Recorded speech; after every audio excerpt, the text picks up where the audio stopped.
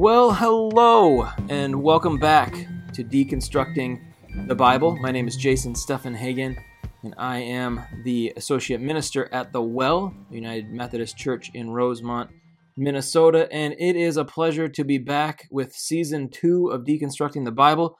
We took off August and September to do a little deep breathing, to do a little refreshing, to do a little child rearing, getting the kiddos off to school, getting the year started off right. And now it is time to launch back in to another season of Deconstructing the Bible. Last season was kind of a meandering, all over the map kind of a season. We were just getting our feet wet, getting the thing started. So we had conversations with Stephanie Spencer. We talked faith development and identity development theory. We spent time talking about forgiveness. We dove into the prophets. We dove into the Old Testament and the first kind of poetic beginning of the Bible in Genesis. We were all over the place. And so for season 2, we're going to try to give it a little bit more structure. For those of you that like a plan, those of you that are maybe a little bit more type A, those of you that like to know where we're going, we have something in store for you this fall that will hopefully give you a little bit to hang on to, a little bit of consistency, if you will. Hopefully, if you like the randomness, there'll still be enough of that for you in the midst of this season. So for this fall season 2021 of Deconstructing the Bible, we're going to do something kind of unique. We're going to look at the parables or some parables of Jesus from the Gospels of Matthew, Mark, and Luke. Interestingly enough, the book of John does not have any parables, which is why we're not going to draw from the book of John when it comes to the parables. Just going to be looking at Matthew, Mark, and Luke. So for the next 9 weeks or so, we're going to take a look at a different parable each week, and we're going to deconstruct it, reconstruct it. We're going to see what it's saying in its context and what it could be saying to us today. So you all have gotten to know me a little bit. Some of you that know me in my personal life, you know that I love a good story. You know that I'm kind of obsessed with certain stories like Lord of the Rings. I've read the books 9 times in the process of reading it for a 10th time. You know that I've watched the movies way too many times, and my wife can attest to that binging. I also love a good show on Netflix, a good show HBO Max, a good show on Amazon, a good show on you name the service provider, and I've probably started to watch it, except for Ted Lasso. My wife and I have yet to download Apple TV and dive into that one, but we will soon, I'm sure.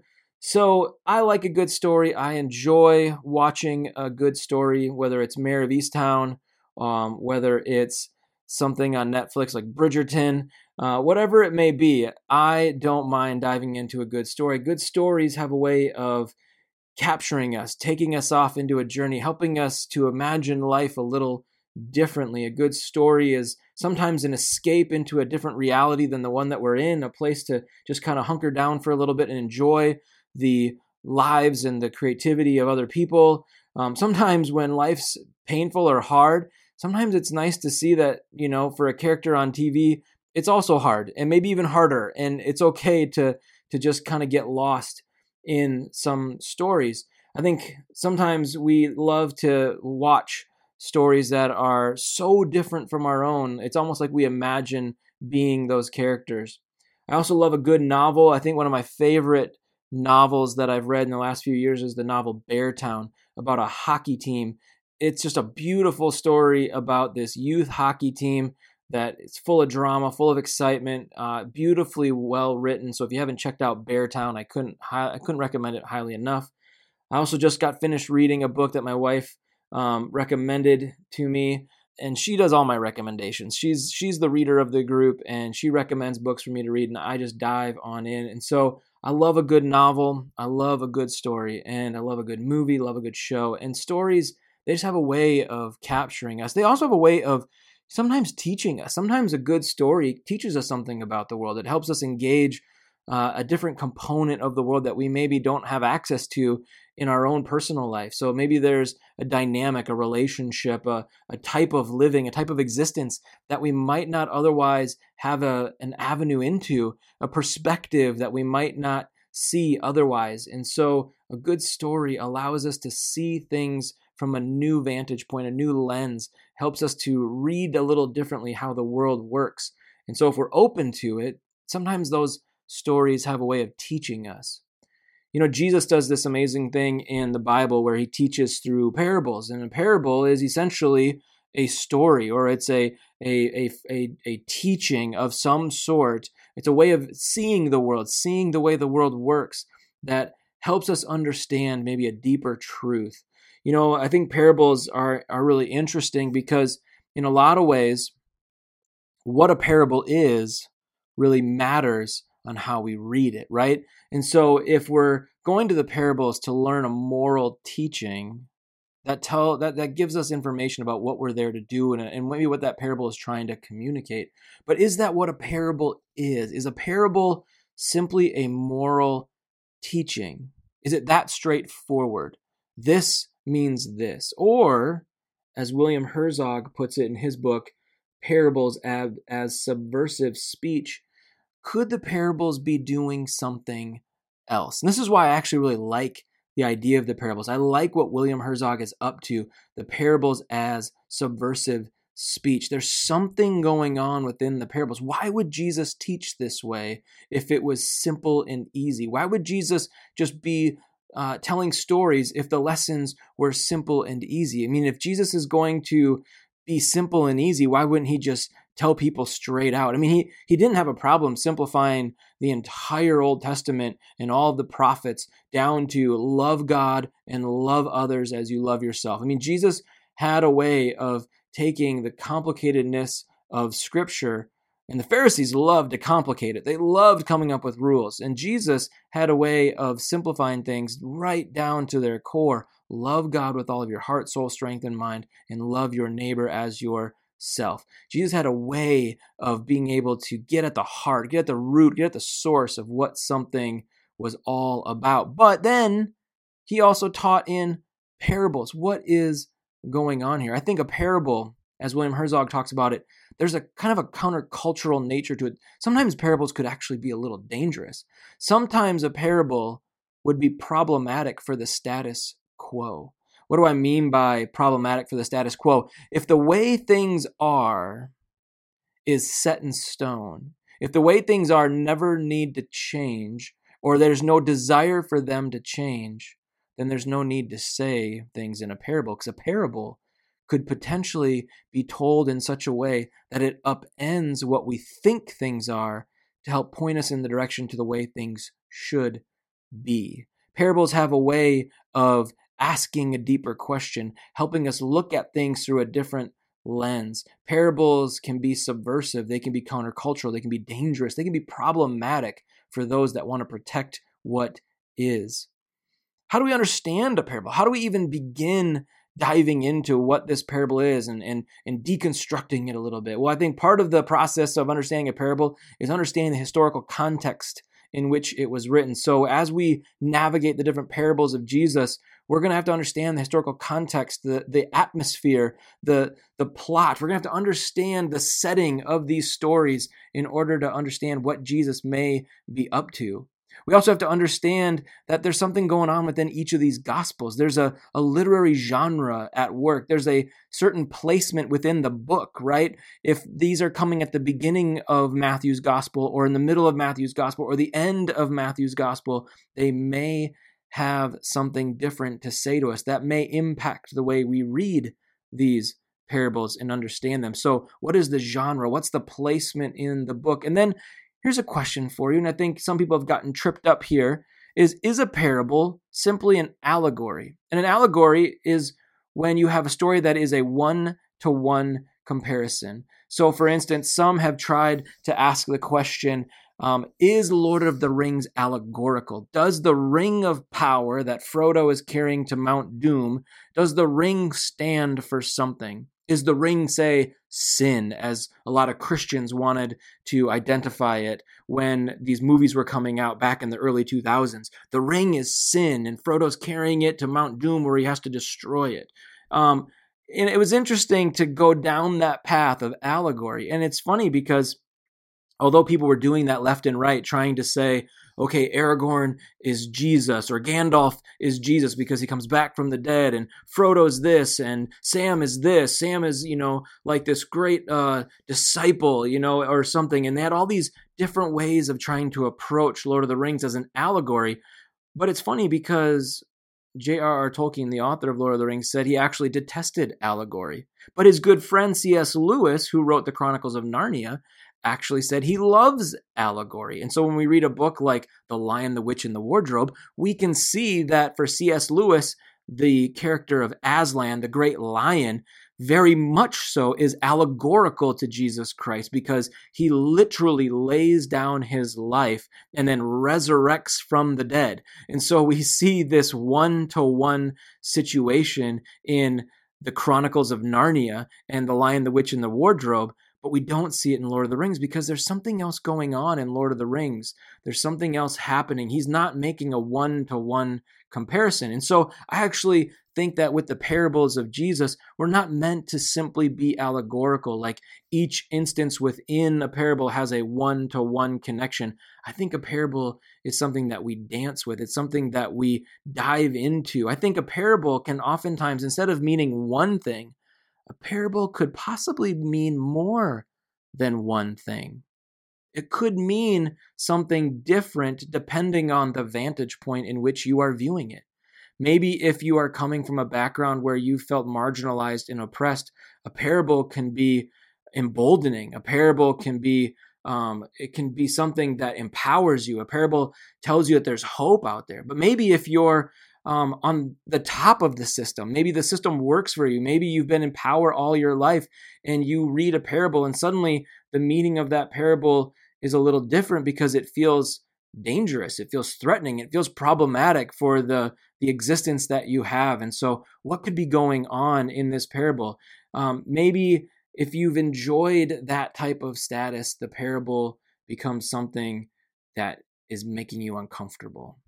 And finally, we have to ask the question when we're talking about the parables of Jesus, well, who is Jesus as the one giving these parables? Is Jesus just trying to help us understand the morals of the day, the things that we should and should not do? Is Jesus trying to explain a theological truth?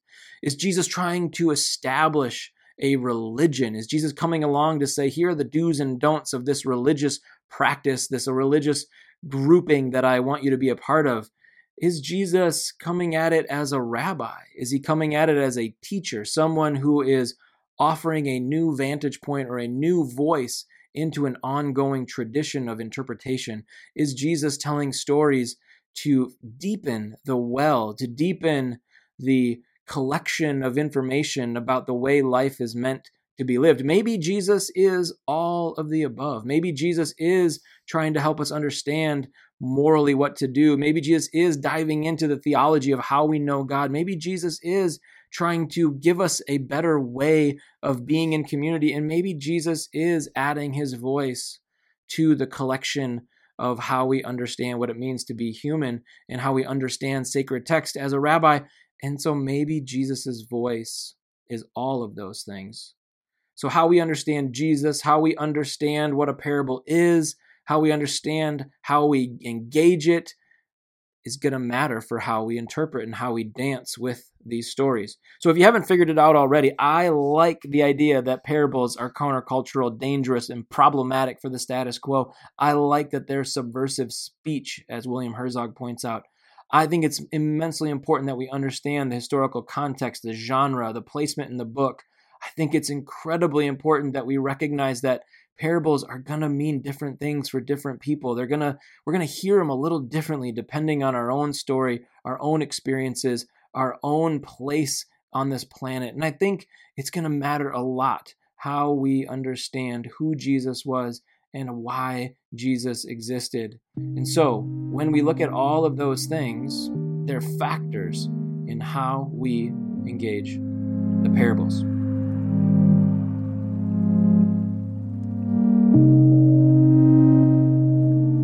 So let's dive into one for a minute. We're gonna do one that's short. Actually, a couple of them that are only a couple of verses long. And I have loved these parables for a really long time. I'll be honest that one of the reasons why I love these is because I think they have this magical way of helping us understand a deeper truth that God has always been up to. And they're such a beautiful parables about the way in which Jesus is calling us to interact with the world. And they come from Matthew chapter 13. And we're going to look at verses 31 through 33. So it says this in Matthew 13:31. Here is another illustration Jesus used. The kingdom of heaven is like a mustard seed planted in a field. It is the smallest of all seeds, but it becomes the largest of garden plants. It grows into a tree, and birds come and make nests in its branches. And in verse 33, Jesus also used this illustration. The kingdom of heaven is like the yeast a woman used in making bread. Even though she only put a little yeast in 3 measures of flour, it permeated every part of the dough.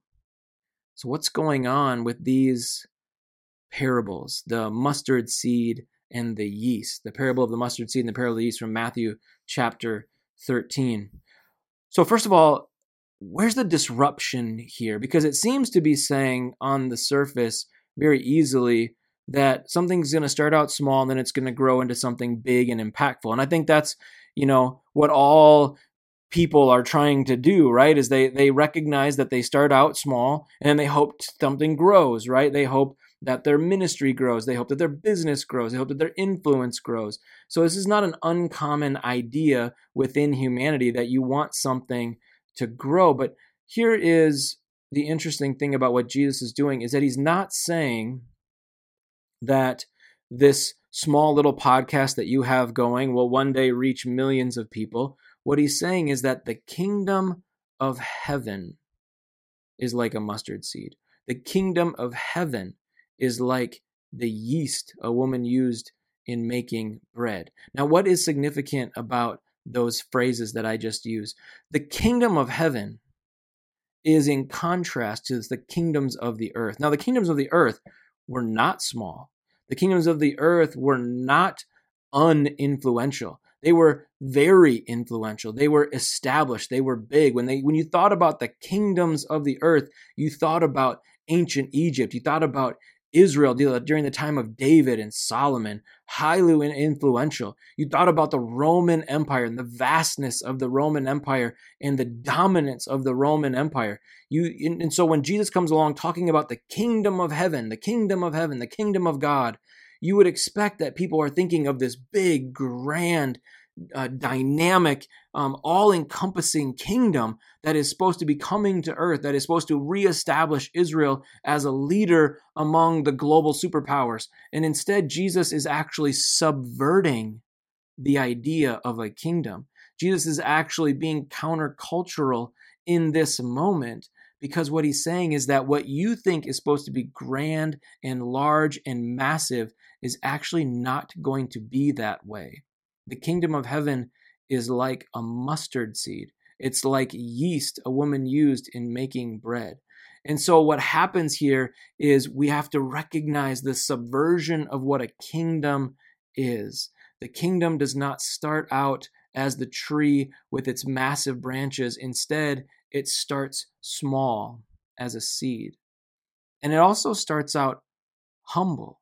Think about where a seed has to go in order to become a garden plant, right? The seed has to go into the ground. It has to die. It has to get buried in order to spring forth into new life. What happens to the yeast in the dough? It gets encompassed by the dough. It gets buried within the dough. It gets caught up. It gets lost in the dough. It gets melded into the dough, but yet it has an impact on the dough. It has an impact on what the dough itself can become. So I think there's a couple lessons for us to learn through the mustard seed and the yeast. The first with the mustard seed is that there is a pattern that this parable is tapping into. It's the pattern of death and resurrection. Death and resurrection. The mustard seed must be buried. It must be put into the ground in order to spring forth into new life, to be resurrected in a way into something that isn't just birthed for itself to dominate all else, but instead it becomes a tree. And what happens? It provides space for new life. It provides space for birds to come and make nests in its branches. So a question that we could easily ask is, how is your life? How is your faith? How is your faith? How is your life? How is your Christianity? How is who you are on this planet providing space for growth? How is it providing space for others to feel at home, to make a nest within your branches, to feel cared for like they belong?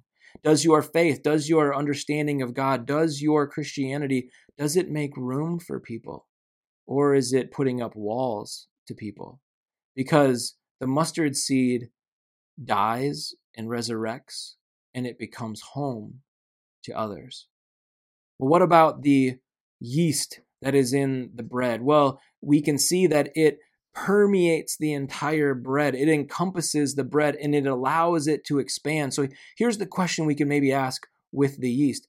How is your Christianity, your faith, your understanding of God, your engagement with who you believe God has made you to be, how are you bringing about the most in everything around you? Now, yeast makes the bread become bread. It makes everything come to what it's meant to be. It permeates, as it says, it permeates every part of the dough. How are you permeating in a beautiful, sustaining, life-giving, nourishing way? How are you permeating every part of what you see around you?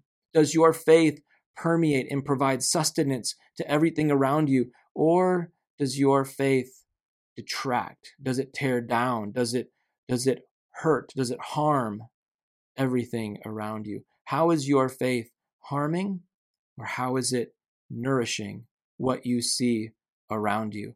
Our faith is meant to provide life and hope, and it's meant to be a home, to a place to belong. It's also meant to permeate, to affect, to bring out the best in what it has around it. Christianity, at its best, highlights the best of our world instead of tearing down what we see in the world. Christianity, at its best, helps us to see the beauty of what's around us as opposed to just focusing on where we're different. And so, how are we being a place of belonging? And how are we being a place that is permeating everything around us? So the parable of the mustard seed and the parable of the yeast, they are upside down, countercultural, dangerous, potentially even problematic for those of us that think it's all about big, better, and best. Instead, maybe it's about being humble. Maybe it's about being small. Maybe it's about being willing to grow slowly. I love what Donald Miller taught at one point. Have you ever gone into the wilderness or the woods and taken a Polaroid picture? You know, one of those, for all the kids out there, a Polaroid picture is one of those that you take a picture and you have to like shake it for a while and you actually get the image right away. And so have you ever gone into the woods, taken a Polaroid picture, and then waited 30 minutes and taken another Polaroid picture, and then compared the two and seen how much growth has taken place in those 30 minutes? Right? Because in our culture, in our society, we want everything fast, fast, fast, fast, fast, fast, fast. And now remember, Jesus is engaging a culture that is speeding up. The Roman Empire, roads and roads and roads connecting all of the known world. And so Jesus was seeing the speeding up of culture. And now with the space that we operate in, with the 21st century and the internet and the globalization of the world and the connection to markets, I mean, the world is faster than it has ever been. But here's the thing. Does change and growth happen in 30 minutes? How do we microwave our discipleship? Well, the answer is we can't. And this parable is saying to us, this is going to take time. You are going to need to go through a process. You're going to have to humbly be willing to be buried, humbly be willing to go through the process of transformation and growth. You're going to come out the other side a new creation. Right? As Paul writes, a new creation in Christ Jesus. You're going to have to come out the other side and be something different. You're going to go from a seed to a tree. You're going to go from yeast that is buried into something that has permeated the entire loaf of dough. And so, how are you approaching your own development? How are we as a society, as a community, as a family approaching our own growth? Are we expecting to get it all right the first time? Are we expecting the American experiment to be perfect right away? Are we expecting a document written 200 years ago to fully encompass everything that we should be? Or do we need updates? Do we need clarification? Do we need evolution? Do we need there to be an understanding that things are different and the way we treat people, respect people, honor people, listen to their stories might need to change because we as a society and a system have to evolve and change and grow, and we can't microwave. We can't expect it to have already happened. Instead, we need to go through a process. Just as individuals need time to grow, just as seeds get buried, just as leaven is put in bread. Here's the other thing. Have you ever watched a seed grow? No, of course not. It takes days, weeks, months, potentially even years to see change. Of course, you don't watch a seed grow. Most of it is happening under the ground. Most of it is you'll never see with the root system going down. You will never see the type of development and growth. Sometimes that's true in your own life. People will never actually see the growth and development in your life because you're establishing roots, habits, patterns. And so people won't see that, but they'll see the fruit of it. They'll see what comes out on top. Have you ever watched bread rise? Well, no, of course not, because even the most crazy advanced yeast takes an hour, right? But real yeast takes somewhere of upwards to 4 hours to a day. And so yeast takes time to do its work. I've never sat in my kitchen after making bread, which I've done in order to make dough for pizza. I've never sat and thought, I'm going to sit here and watch the bread rise. Why? Because it's slow and boring and it takes time. But so do we. So do we. We take time, both as individuals and systems, communities and families. We need time. We need intentional time to do the growth that God has for us. And so, as the kingdom of God on earth as it is in heaven, we can't microwave this kingdom. It will start out small. It will feel like we are being buried, but in being buried, we are being transformed. And in our transformation, we become home. We tell people they belong. We want them to feel like they are invited and part, and they can find home with us. And also, we permeate the whole thing, bringing out the best of everything around us. We don't dominate, but instead, we help foster the type of growth that the world desperately needs. We help foster forgiveness and grace and humility, and we help foster justice in our world. So, mustard seeds and leaven. This is what it means to be a part of God's kingdom.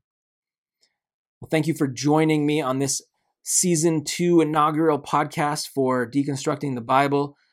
We have a special thing for some of you that maybe want to take this a little deeper this season. Every week when we do a different parable, we're going to have a follow-up conversation on Thursdays at 1 o'clock on Zoom. So if you are interested in joining us on Zoom for a follow-up conversation, you can email me at jsteffenhagen@thewellmn.church. So J Steffenhagen, Steffenhagen @thewellmn.church.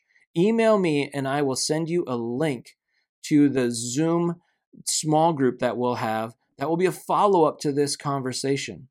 Also, we're going to have a PDF that you will be able to find. If you're a part of the Well, it's going to be emailed to you. Otherwise, we're going to have it on the website for the church, thewellmn.church. You can check it out, and we will update every week the podcast, the PDF, and the small group. And so we're excited to have you join us as we deconstruct the Bible, as we reconstruct our stories, as we engage God's Word, as we explore what it means to learn from the parables, the stories that Jesus taught throughout the Gospels. So thanks for joining us for Deconstructing the Bible. We look forward to engaging you either in a small group or in another podcast soon. Make sure that you like, recommend, subscribe, all the different ways in which it enhances the work of this podcast. We're excited for you to do so. Thanks again for joining us.